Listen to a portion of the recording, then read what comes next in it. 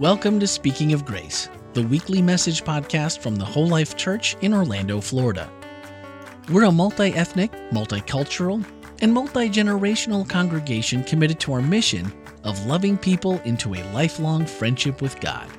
We are committed to our vision of being a church without walls, fully engaged in serving the people of our community.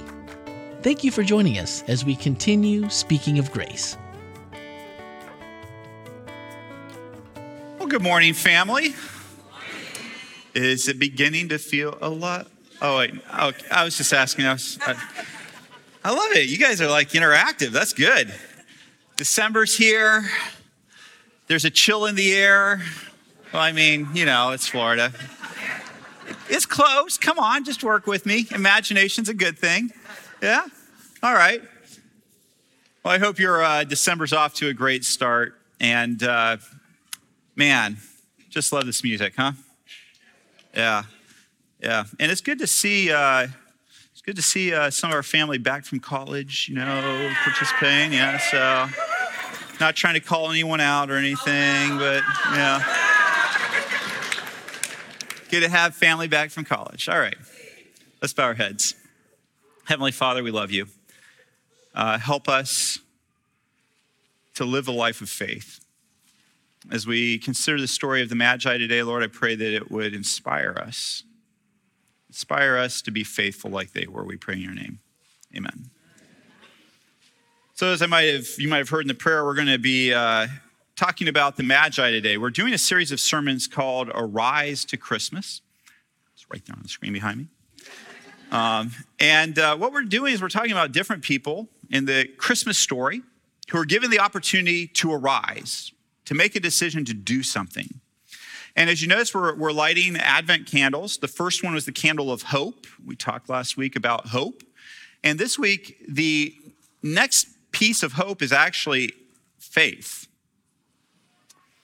Faith is what we're going to be talking about today. And we're going to be talking about it in the context of the Magi. And so our theme text is this one. Where is the newborn King of the Jews? We saw his stars at rose, and we have come to worship him.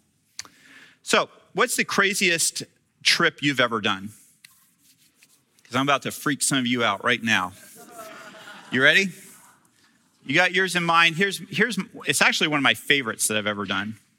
So, I came home on a Friday, and it was a long weekend, and for whatever reason, I did not have to preach that Saturday. And we hadn't made plans. We hadn't made plans to do anything. I think we just thought, well, we'll just stand by. I came into the house. Rochelle was home. The kids were home from school. And I said, pack your bags. We're leaving. And they're like, to where? And I said, exactly. And they said, wait a minute. Do we pack a swimsuit? I said, you better, because I don't know where we're going. They're like, come on. So no, seriously, go pack. So they packed. We threw the stuff in the back of the car. We got in the car, and the kids said, so seriously, where are we headed? I said, I don't know. But here's a pack of Uno cards. Yes, Uno cards. That's what they were. So here's a pack of Uno cards. And here's what's going to happen. We're going to mix them up. And whoever... Between the two of you, the kids were in the back seat. I said, between the two of you, you'll draw one card. Whoever has the highest card, we go in the direction that they're seated on. I told you, some of you are going to have a heart attack over this, right? It's going to really stress you out. Some of you are like, best idea ever. We're doing that tomorrow. So we go out of the driveway, come to the end. All right, kids, pick a card. Okay, we're going left. So we go left. I will say there were some modifications as things went along and we started going in circles. That was that. We had to modify it a little bit, just to make sure that we didn't go in circles. But I will tell you, one of the coolest vacations we've ever done, we're going from Nashville, we wound up in Paducah, Kentucky, home of Stephen Curtis Chapman, for those of you who love Christian contemporary music. And that was about all I knew about Paducah before we got there. And I would never have chosen to vacation in Paducah, Kentucky. But let me tell you what, it was awesome. they have a gorgeous river walk, a beautiful river walk. And by the way, along that river walk, they've got some really cool restaurants and an amazing ice cream shop that we may or may not have been led to by more by my stomach maybe than drawing of cards there. Very memorable trip. We also wound up going through a place called the Land of the Lakes, another amazing place. So like I said, if you ever are looking for a vacation, that was a cool one, but it was so fun because it was so random. And I know some of you are like, that is not fun. That is not fun at all. That's stressful. But I thought it was fun. We had a good time, and the kids still remember that vacation as the vacation of drawing of cards to find out where we're going to wind up. I know, I have to admit to you, the whole time I was doing it, I was like, what if we get in an accident? And then they're like, well, did the cards take us the wrong way? Or, I don't know. Anyway, so I'm glad that God didn't choose to mess with my mind with that one. But as weird as that is, can you imagine when we look in Matthew chapter 2 and we start thinking about the story of the Magi? Now, some of you are completely familiar with the story of the wise men or the Magi. You've heard it. You could probably tell it better than I'm about to tell it. You know the story, but there's some of you in here that you've just maybe heard about it in Christmas songs. And maybe there's a few of you here or watching online who have really, honestly, have never heard the story before. And you're like, I don't even know what you're talking about. What is Magi? What is wise men? I don't know the story. So for those of you who've heard the story a number of times, are you okay if we just go ahead and go through it a little bit? For those who maybe not be as familiar with it, would that be okay with you if we go through that? Is that okay? Okay, cool. Thank you for being inclusive. That's one of our values here, right? Okay, so here's how the story goes. It's in Matthew chapter 2. You can start in verse 1 if you have a Bible. You can get a Bible app on your phone if you don't have a Bible. And by the way, if you'd like a hard copy of the Bible, all you have to do is ask any one of the pastors here. We'd be more than happy to give you a Bible if you'd like a hard copy of it. So Matthew chapter 2, starting in verse 1, it says, Jesus was born in Bethlehem in Judea during the reign of King Herod. This is very important. Matthew's setting things up. This is what happens when you're a storyteller. You set things up. Okay? And so Matthew is actually being very intentional. You notice that he tells where Jesus was born. This isn't random. It's going to become important because the wise men do not go to where he was born to start off with. So Matthew's making sure you know where Jesus was born. Now, about this time, Matthew says, some wise men from eastern lands arrived in Jerusalem asking, where is the newborn king of the Jews? We saw his star as it rose, and we have come to worship him. Now, if I said that somebody came from eastern lands, you would maybe think, well, let's see, where's east? Which direction is that?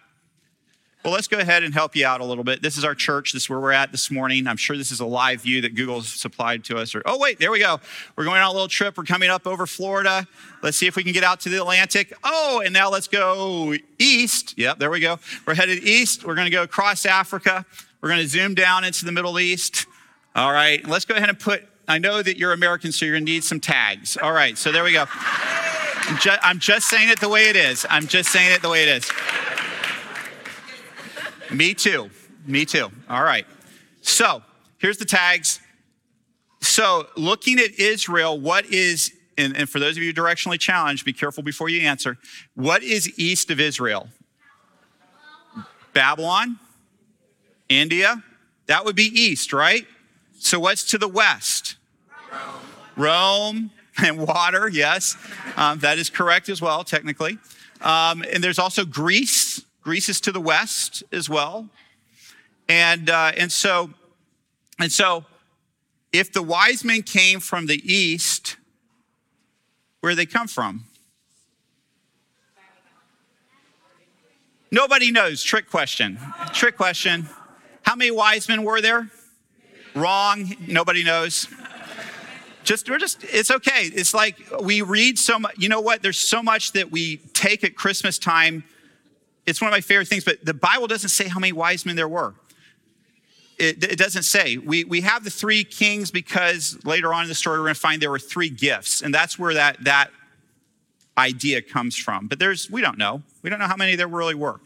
And so we don't know where they came from. But to the east of Israel is a place called Babylon. Even further east is India. And so theologians love to debate this. This is a fun theological debate for theologians. Some theologians think that the wise men may come as far away as India, which would be a long, long trip, which would explain why, it could have been a long time before they got there. Some think that he might have come from Babylon, and I know it looks close on that map, but let me tell you what, if you're on the camel, as we were talking about a little earlier, that is a long trip. A long trip. I believe I think it's over 500 miles. That's in a straight line. That's not, taking detours. So it's a long trip, either which way. I will go ahead and share you want to know what my opinion of where they came from? Well, whether you want to or not, you're going to hear it because I have this. So here's where they came from, in my opinion. I believe they came from Babylon. There's a reason behind why I believe this. It's because the Jewish people spent a little bit of time in Babylon not too long before that. Well, a little, 400 or 500 years before that.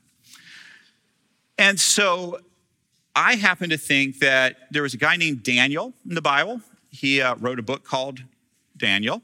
And so I believe that these wise men, it makes sense to me that they would have come from Babylon, that the Jewish people left behind their scriptures. And the Babylonians, particularly the educated class, the scholars, loved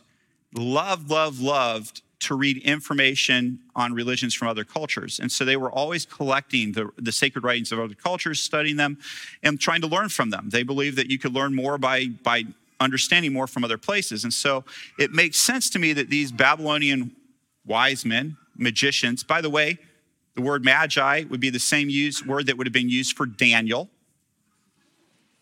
When you go back and look at the way he was being trained, it says that he was trained in all the literature of Babylon, including the magic of Babylon. And so he would have been considered a magi as well. And so to me, it makes sense that this is where they would have come from. Do I know that for a fact? I don't. This is just me using my sacred imagination and taking a stab at it. But it would also explain why they kind of had a knowledge of Jewish tradition and why they would say, we're looking for the king of the Jews. And what's important about what they ask, I don't want you to miss this if you have your Bible open to Matthew chapter 2, verse 2. They say, where is the king of the Jews? They don't say, where is the one that will become king of the Jews? They say, where is the newborn king of the Jews, meaning current king? This becomes important because it will help you understand why verse 3 happens. King Herod was deeply disturbed when he heard this. Notice the word king in front of his name. I'm not newborn, and you aren't here looking for me, and yet you're saying that there's a king in my kingdom that is a king. King Herod was deeply disturbed when he heard this, as was everyone in Jerusalem, because let's be honest, when the king's upset, everybody gets upset really quick.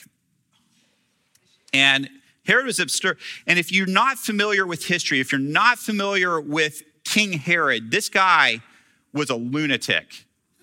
And I'm being really nice to say it. This guy did not like anyone who might challenge his power. I mean, no one. He was infamous for killing his own family members, his own children. So for him to hear that another king might be there, I would say Matthew probably understated how Herod was feeling about that. But Herod was also very wily, and he called a meeting of the leading priests and teachers of the religious law and said, so, where is the Messiah supposed to be born? By the way, I want you to notice that he acknowledged the word. He said, where is the Messiah to be born? Which really makes things interesting a little bit later, that he was willing to kill God. Think about that for a minute. He was so obsessed with his own earthly power that he was willing to take God out for it. Good thing none of us are like that at all, right? None of us want to hang on to our own earthly power at all costs.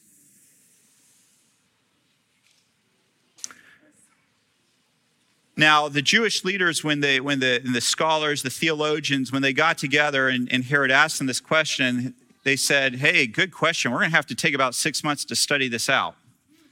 No, that's not what the Bible says. Verse 5, right after he says, where's the Messiah supposed to be born? There's no pause. It says, in Bethlehem of Judea, they replied. So in other words, they knew. They didn't have to guess. They didn't have to research. It was like just asking a Seventh-day Adventist, what day should you go to church on? They knew. They knew when. They knew that. They had an opinion. They didn't have to do research. They knew.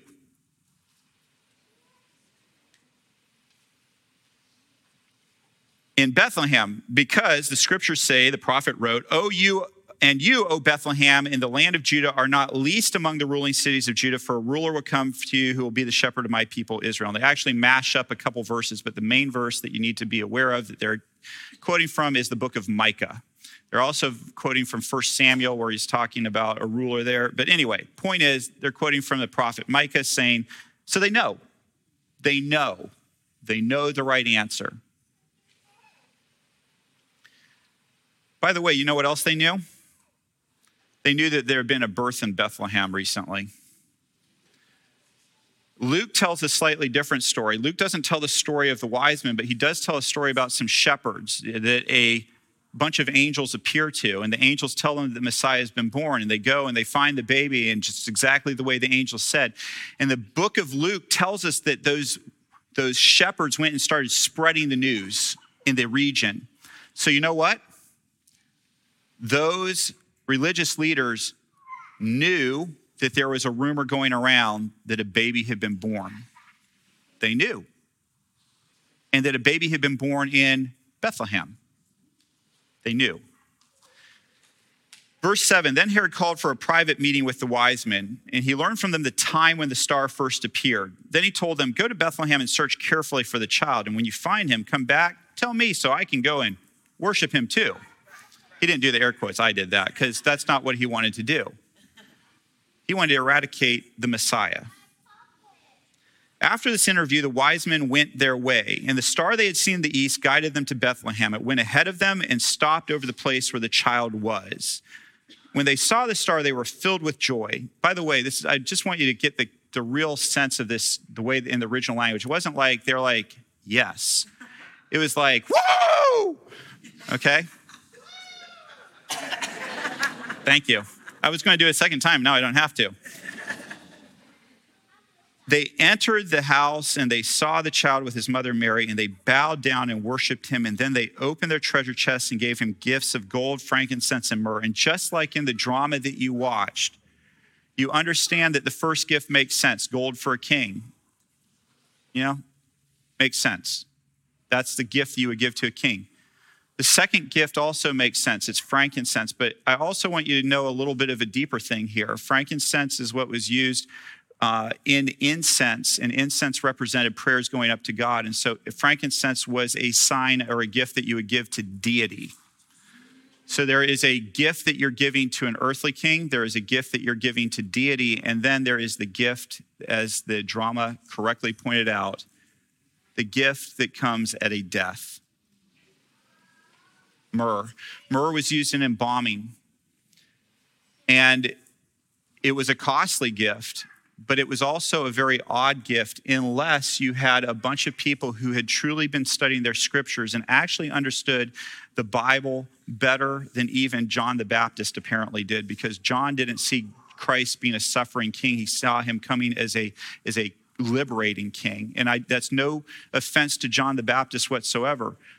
But we know that John didn't truly get what Jesus' mission was. And yet these wise men in some capacity understood that Jesus was not only going to reign as an earthly king and not only as a spiritual and as God, but that this God man was going to die. Powerful stuff. Think about the faith that it took to understand those things. When the time to leave came, they returned to their own country by another route, for God warned them in a dream not to return to Herod. So I have a question for you. How many times in this story did the Magi exhibit faith? Now, I know what you guys are used to. This is where the pastor tells you the right answer, and this is where this pastor tells you go home and look at the story and talk about it over dinner. I'm not going to give you the answer. Go home and look at it.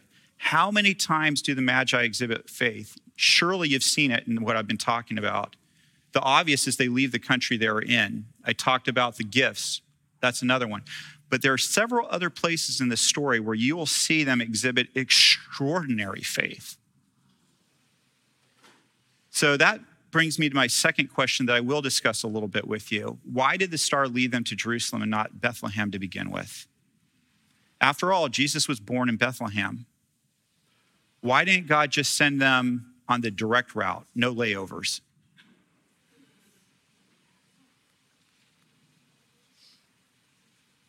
I want to make a suggestion to you, and I would love for you to go home and talk about it over dinner. You don't have to agree with me. You can come up with your own answer to this. Some of you will say, well, Ken, if you look at the text very carefully, you'll see that at the very beginning, it doesn't say that the star led them anywhere. It just said that they saw a star rise. They took that to be the king that's going to be born to the Jews, and so they traveled to Jerusalem, which would have been the natural place for somebody to show up, the capital of Israel. That's a natural place for them to show up. So that would make sense that they would go straight there. And yet, when I look through the latter part of Matthew chapter 2 and look at those last verses, it becomes very clear that the star does eventually lead them to the place where Jesus was. By the way, what faith did it have to take for some very rich and wealthy people to believe that a king was living in a common home? Oh, I just told you another place there's faith. I'm sorry. So why didn't the star just lead them straight to Bethlehem, let them do what they're going to do and send them on home? I want to suggest to you that God was trying to help out some people in that capital, some theologians who thought they understood everything. He was trying to help them have the faith that they needed. In other words, I want to tell you that I don't believe that God just goes, well, you don't get it, never mind. Well, you theologians in Jerusalem, you priests, you rulers, you pastors, I sent an angel to the shepherds. You didn't believe that. Never mind, whatever. You guys do your own thing. Instead, God sends the wise men as somewhat of a little bit of a, hey guys, come on. If these guys can get it, how about you? How about you? So when those wise men show up in Jerusalem, remember how everybody's disturbed by it. It really shakes them to the core. What if can you imagine? By the way, it wasn't an accident or wasn't unthought why we had Craig dressed the way we had him dress. We're very quick to write off people in other denominations, and we're even more quick to write off people in other faiths. How could they have anything to share with us? I want to be careful. I believe in I love my church. I think that we have a lot of great things. But is it possible that sometimes God sends people to us from other faiths to go, hey guys, wake up, wake up. You already believe this. I'm not asking you to believe something you don't believe. I'm just asking you to pay attention to what somebody over here is trying to remind you of. Those wise men were not Jewish. What could they possibly teach us? And yet they could teach those people how to have faith in something that didn't work out the way that they thought it was supposed to. The Jewish people were waiting for a conquering king. That's what they were waiting for. They wanted a Messiah that was going to throw Rome out. But God had something else in mind for them. And that's why I believe the star led them to Jerusalem to start off with. It was a wake-up call.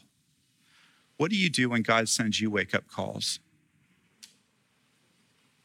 What do you do when somebody who you think couldn't possibly be able to give you any answers tells you something? Just want you to think about it a little bit. You know, a little bit later in the book of Matthew, chapter 8, there's another story. And in this story, Matthew talks to us about a Roman centurion. A Roman centurion who shows up and says to Jesus, I have a servant that I'd like you to heal. And Jesus says, fine, I'll go heal him. And the Roman centurion says, no, you don't. I get how power works. I'm a centurion. If I tell one of my servants to go, they go. I don't have to go do it. They go do it.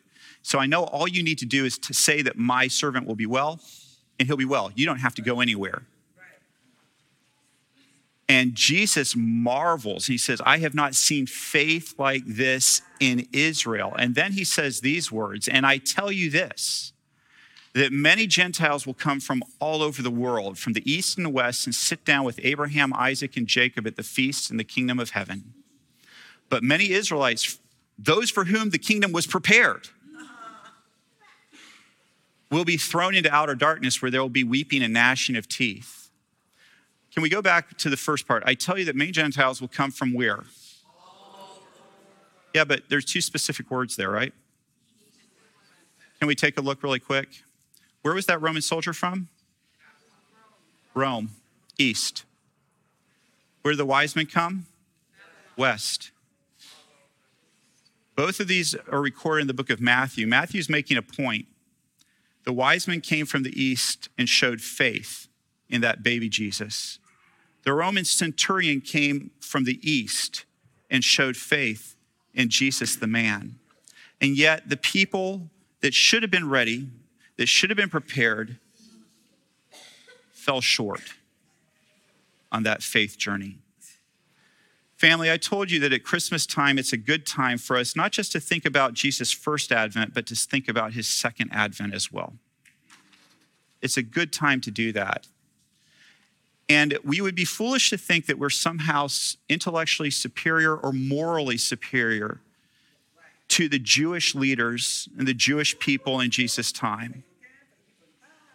We would be foolish to think that because human nature is human nature. And today, the challenge that I want to give you is that God has prepared a table for many to sit at. There will be people at that table that will shock you. But the real question I have for you is, are you on a faith journey with Jesus that will allow you to be at that table that's been prepared for you? God's not trying to take anything away from you. The question is, do you want to be at that table? Do you want to be on a faith journey?